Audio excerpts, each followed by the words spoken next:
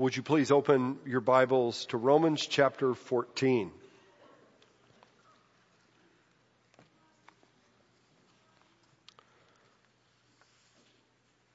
One of the great realities of the gospel, one of the great things that Christ has accomplished, is that in Christ we are one. We see this theme repeated in Paul's writings in Ephesians 2, where he says that he himself, speaking of Christ, is our peace, who has made us both one and has broken down in his flesh the dividing wall of hostility.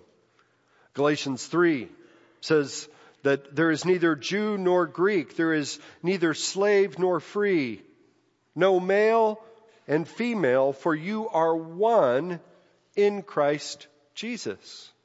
We see this theme in the book we've been studying now for so many weeks as well. In Romans chapter 10, Paul says, there is no distinction between Jew and Greek, for the same Lord is Lord of all, bestowing riches on all who call upon him, for everyone who calls upon the name of the Lord shall be saved.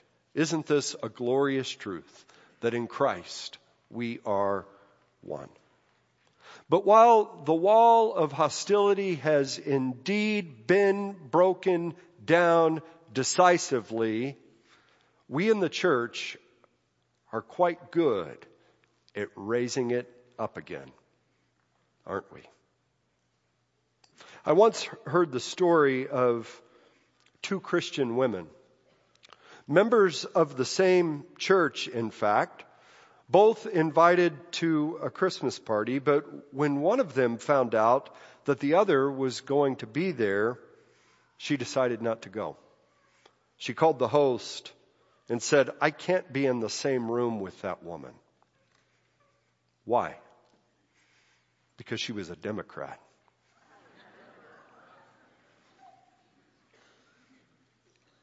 I hope that strikes you as absurd.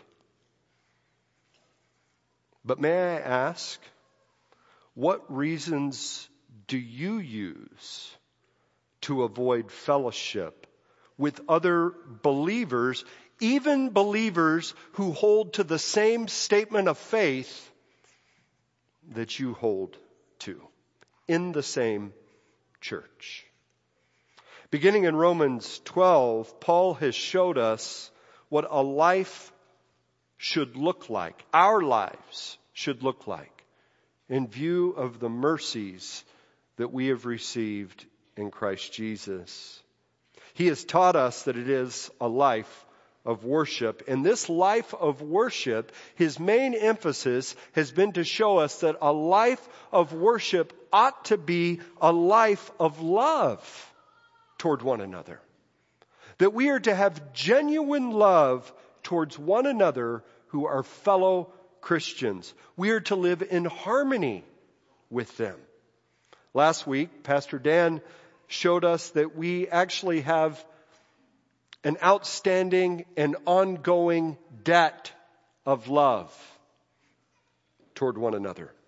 We are living in the new age between the first coming, advent of Christ, and the second coming, the second advent of Christ, living in the last days before his coming. And so Paul teaches us that because of that, we are to cast off the works of darkness and to put on the armor of light.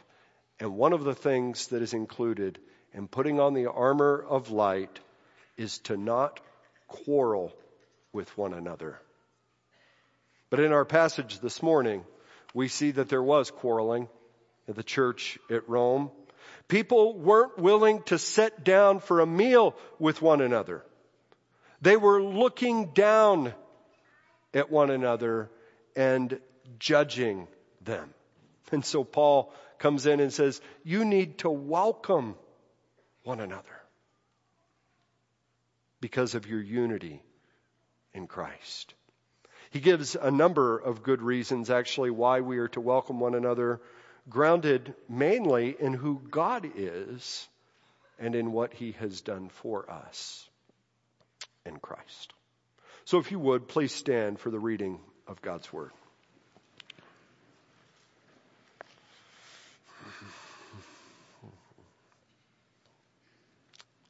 Beginning in verse 1 through verse 12.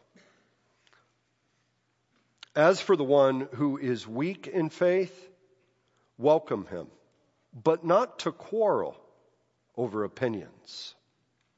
One person believes he may eat anything, while the weak person eats only vegetables. Let not the one who eats despise the one who abstains, and let not the one who abstains pass judgment on the one who eats, for God has welcomed him. Who are you to pass judgment on the servant of another?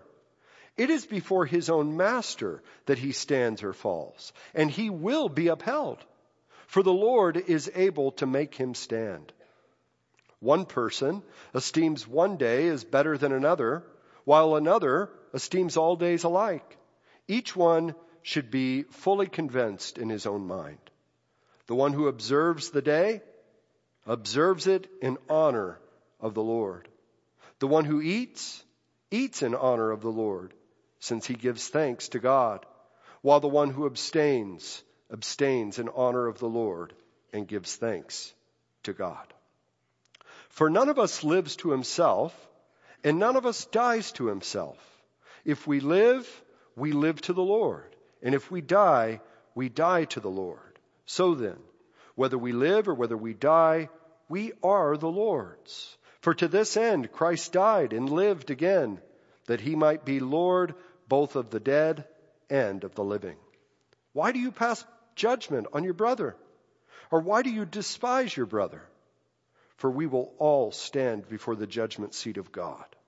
For it is written, as I live, says the Lord, every knee shall bow to me, and every tongue shall confess to God. So then, each of us will give an account of himself to God. This is the word of the Lord. You may be seated.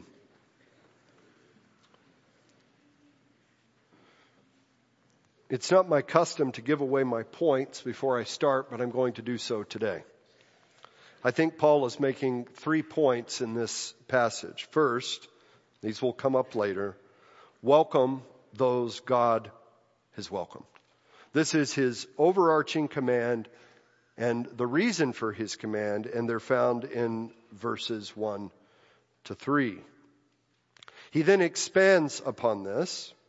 And the second point is, don't judge one another because God is the judge.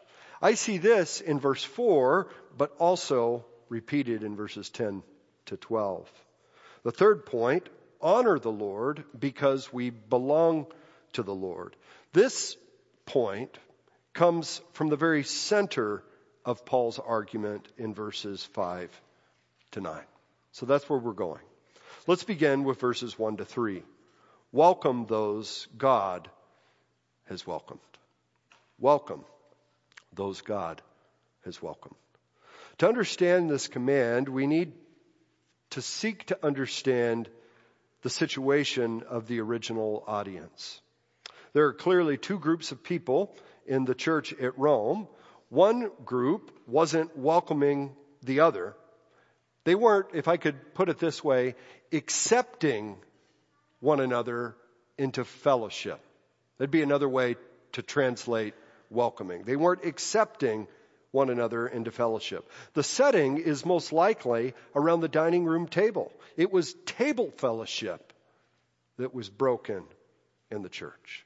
Paul names these 2 groups of people in verse 2. Those who believed that they could eat anything, that's the first group. And in chapter 15:1, he calls them the strong. But then the other group were those who were only eating vegetables, and he calls them the weak. So 2 groups, but there were also other issues than eating. In verse 5, the weak thought that one day was better than the other, whereas the strong saw all days alike. And in our passage for next week in verse 21, it also seems like the strong were drinking wine, but the weak were abstaining from drinking wine. The strong were most likely Gentile Christians in the church, whereas the weak were most likely Jewish Christians within the church, but both Christians.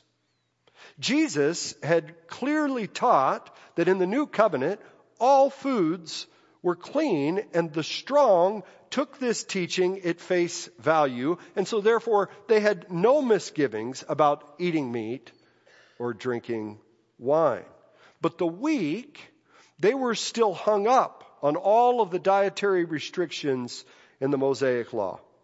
And living in a Roman society, they didn't have any confidence that the way that meat and wine were processed was done in a way that upheld kosher standards.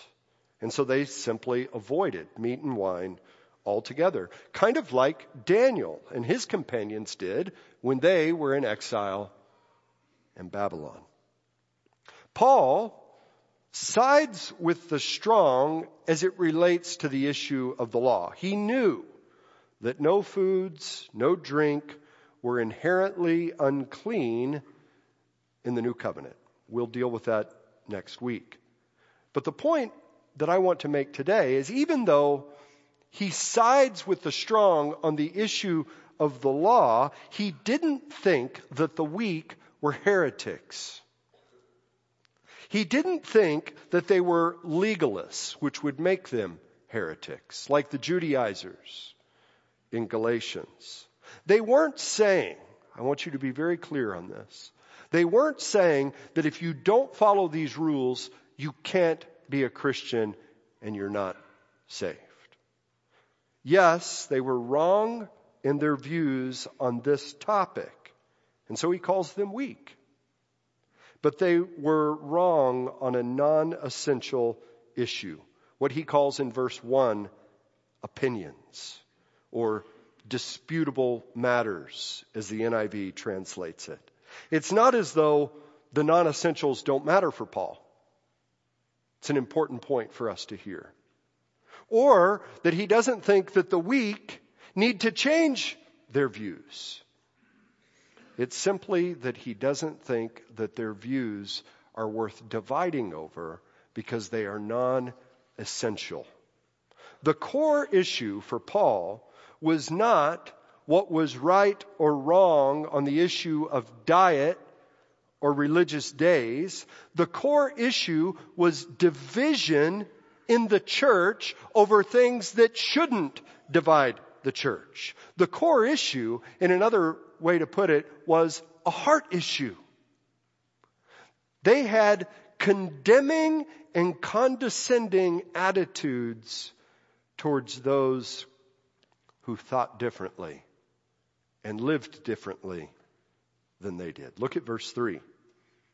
The strong were despising the weak. That is, they were looking down upon them. And the weak were judging the strong. And this was keeping them from welcoming one another. It was keeping them from table fellowship, creating unnecessary division over opinions, disputable matters, non-essentials of the faith. For us in the American church today, the presenting issues here are not quite the same for us. We generally don't divide over Jewish food laws or the Jewish calendar. But we do still divide over non-essential issues. We do still have judgmental attitudes toward others in the church that lead to division or that simply lead us to keep from having table fellowship with others who think differently than us. This passage raises a number of questions, doesn't it, in the church of the contemporary relevance for our lives. One of the most important questions to ask is what issues are worth dividing over? And what issues should we remain united on? Many theologians classify these types of theological issues with 3 levels. First level issues are issues that are most central and I would say essential to Christianity. You simply can't deny these teachings and still be a Christian in any meaningful sense. For example, the doctrine of the Trinity, the atonement in Christ's blood, His resurrection from the dead, His return, that He is coming again, that we are justified by grace alone, through faith alone, in Christ alone. These are essentials of the faith, essentials that are actually worth dividing on in our fellowship together. That's first level issues. Second level issues are reasonable boundaries, or they create reasonable boundaries between Christians in different denominations or in different local churches.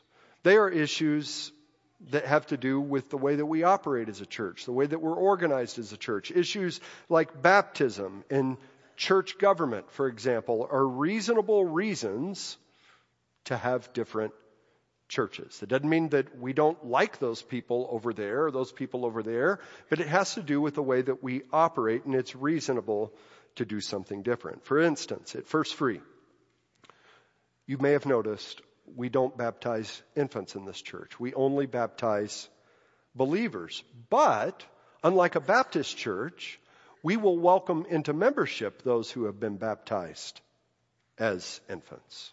Also, we uphold a congregational form of church government. That being said, we don't think that you have to hold to these views to be Christian. But it's pretty difficult to have any type of functional or operational unity as a church if we don't have agreement on these issues. You don't need to look down on those who hold to a different opinion on these issues. And at the same time, I don't think that we would be violating Paul's instructions here to hold to second level views and implement them within our church. But the third level issues are what are in mind in this particular passage before us. These are disputable matters, matters of conscience, you may say. They are issues on which we really should not divide. Let me use another concrete example. In a church like First Free, there are different views on the Lord's Day, different views on the Sabbath. Can you eat out on Sunday or play sports on Sunday or mow your lawn on a Sunday? Different people in this church will answer that question in a different way. And I want to say that those are important questions. We should be asking those questions. But where we land on them should not separate us. I would put issues like politics into this category as well. As Christians, we should all believe that the government should uphold justice, right? That's pretty clear. But we're going to come down in different places on which policies we believe will best do that. We can debate these issues. We can even seek to persuade others to hold a different view, but we shouldn't divide over them, and we certainly shouldn't look down on others who hold a different view than us. And I think it's fair to say that we should definitely welcome those who differ with us on politics at our dinner table. Usually when Romans 14 is preached, pastors bring up issues like alcohol, tobacco use, whether or not you should watch certain movies or engage in social media, birth control, clothing, whether or not you should observe secular holidays, or whether or not you should observe religious holidays in a secular way, or worship style, or on and on and on. We could talk about all of those. But the point I want to make is all of these things fall into that third level category. Some would say that these issues don't matter. That's why we shouldn't fight over them or divide over them. I think that's a wrong way to look at it. They do matter. All of them are important. We should think about and talk about every one of those issues. But because they're third level issues, we shouldn't divide over them, and we shouldn't look down on others who hold to different views than us. Paul tells us to welcome one another, and his reason is that God has welcomed us. God welcomes people who hold to different views on these third level issues and on second level issues. So we shouldn't divide over them. We should live in unity. His second reason he gives is in verses 4 and 10 to 12. And here's the point. Don't judge one another, because God is the judge. Let's look at verse 4 again. Who are you to pass judgment on the servant of another? It is before his own master that he stands or falls, and he will be upheld, for the Lord is able to make him stand.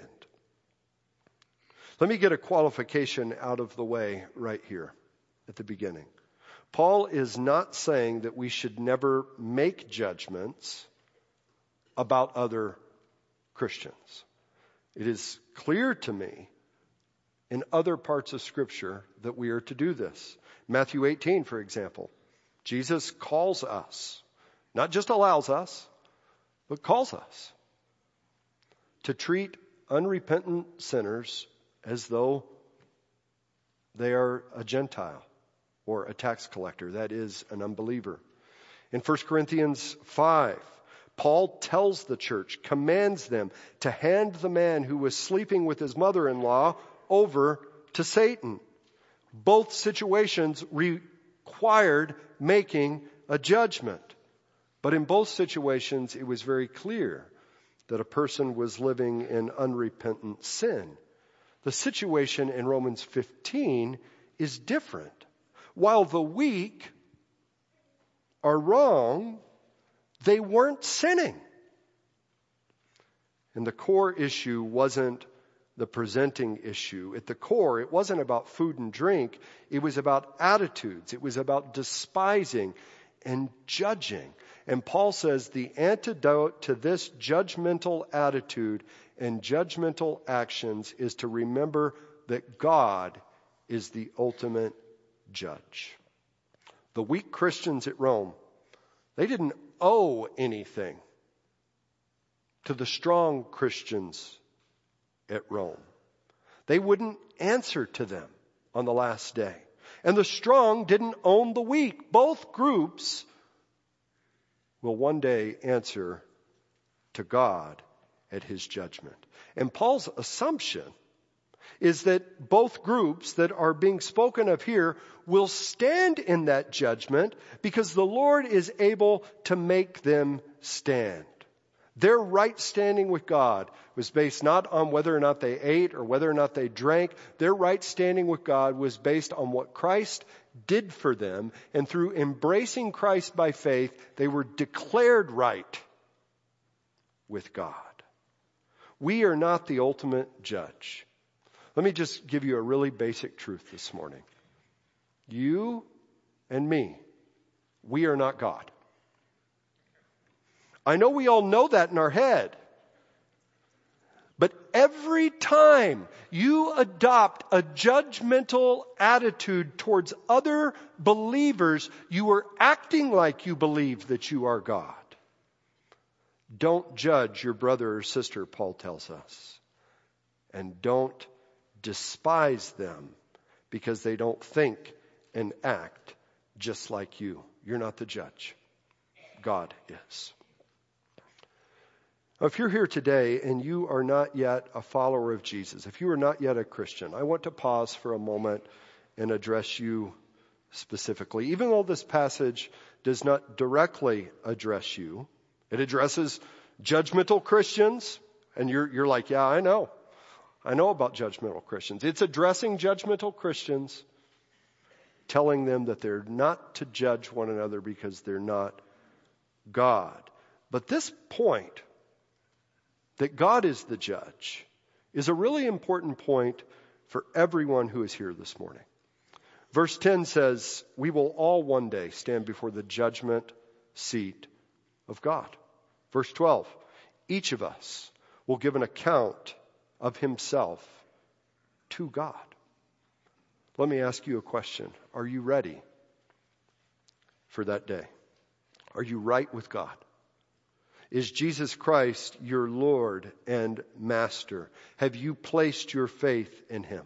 He died on the cross to pay the price of the sins of his people. It's only through his death for our sins that we can be forgiven and have a right standing with God. There's no other way. There's no other way. It's through faith in him that you're declared righteous, not guilty, and it's only through him that we can have confidence that we will stand in the judgment on the last day. This is a first level issue. Let me assure you, your belief on this issue determines whether you belong to God or whether you do not. And so I want to call you to believe in it. More specifically, I want to call you to believe in Jesus Christ as the only way to be saved from the coming judgment of God. Let's look now at the final point. Honor the Lord because you belong to the Lord.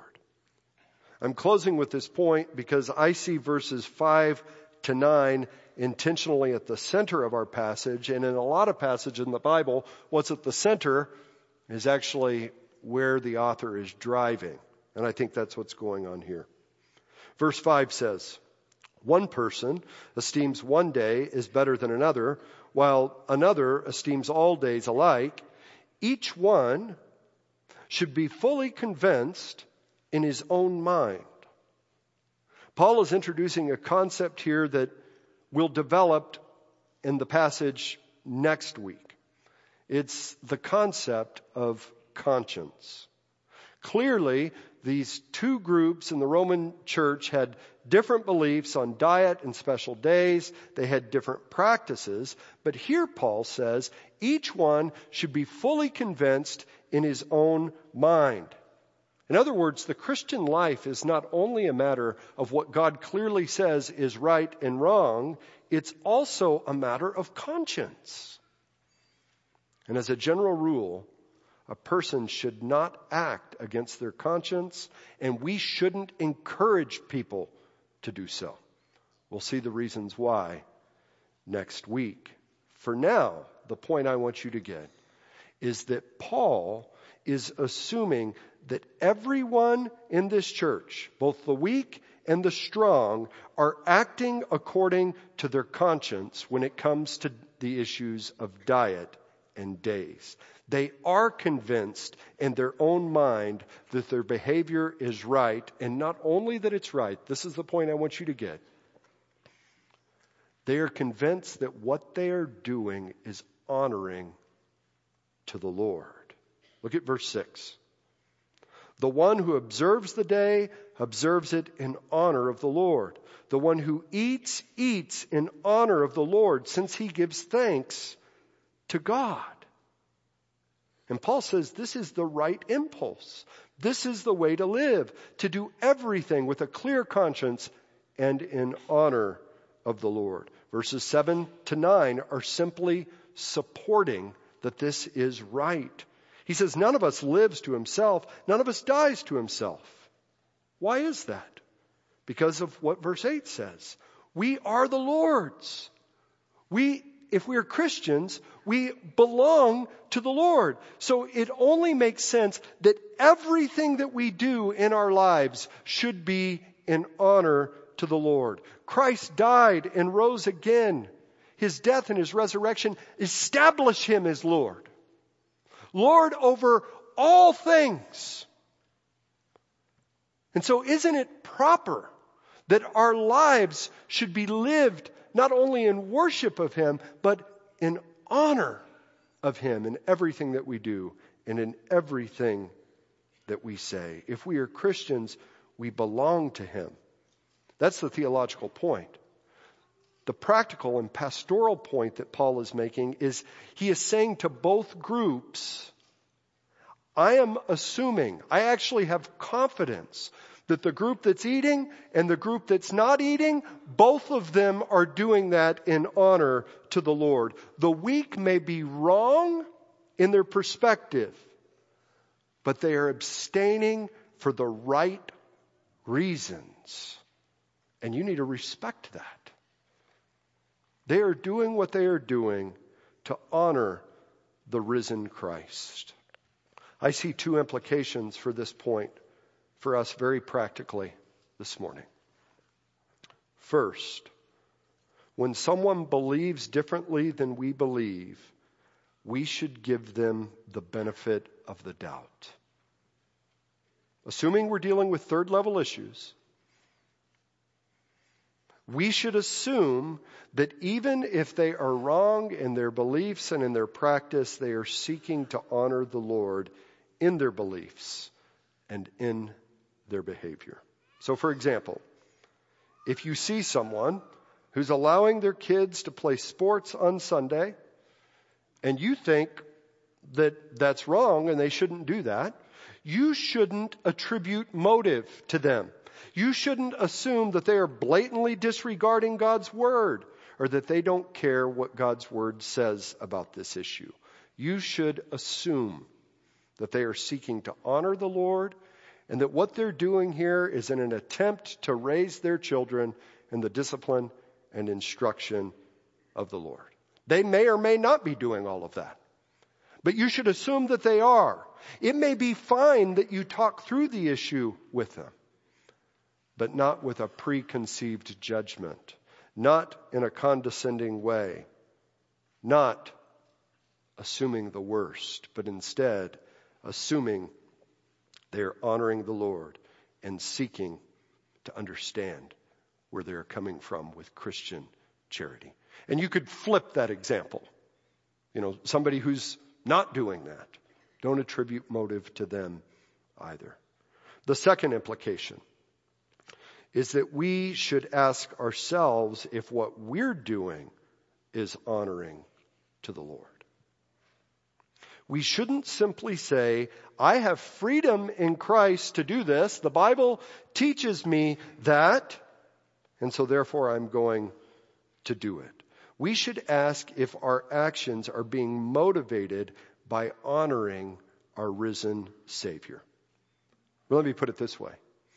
Could you, with a clear conscience, give thanks to God while you're doing whatever it is that you're doing?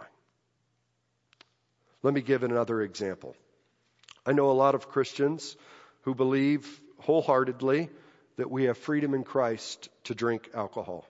I hold that exact same opinion.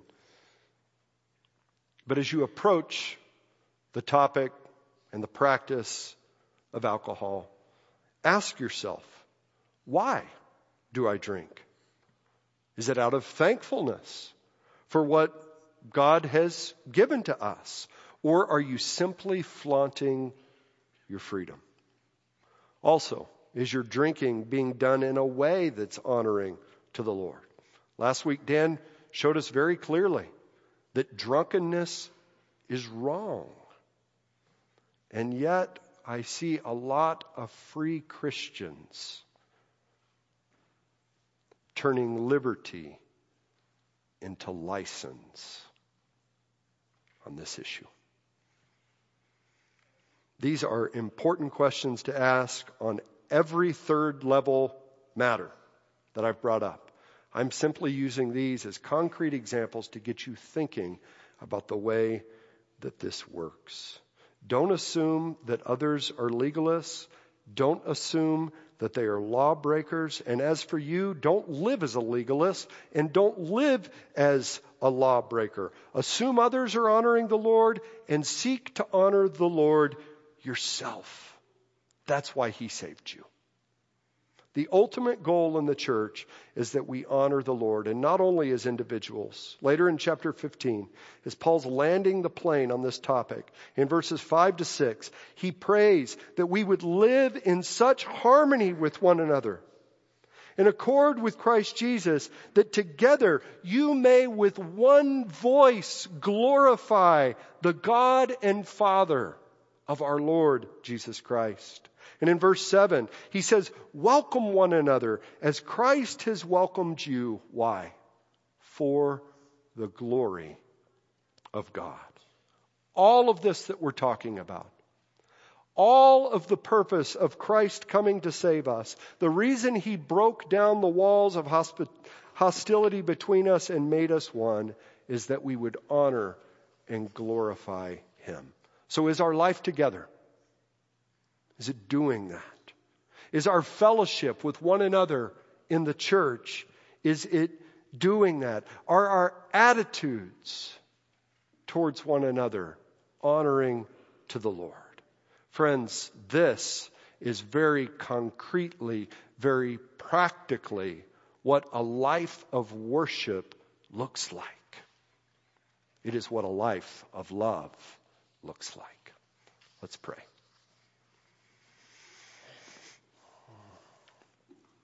Father in heaven,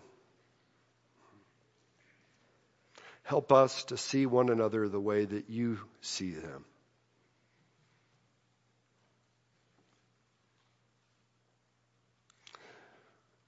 It's right to think about all of these issues, to see what your word says. But it's even more important that on these third level issues that we would have unity in the body. And I just pray you would help us to do that. It's so easy for us to assume that that brother or sister is weak and we're strong. I just pray you would dispel those attitudes from our lives, that we would honor you in all that we do and all that we say. We ask this in Christ's name. Amen.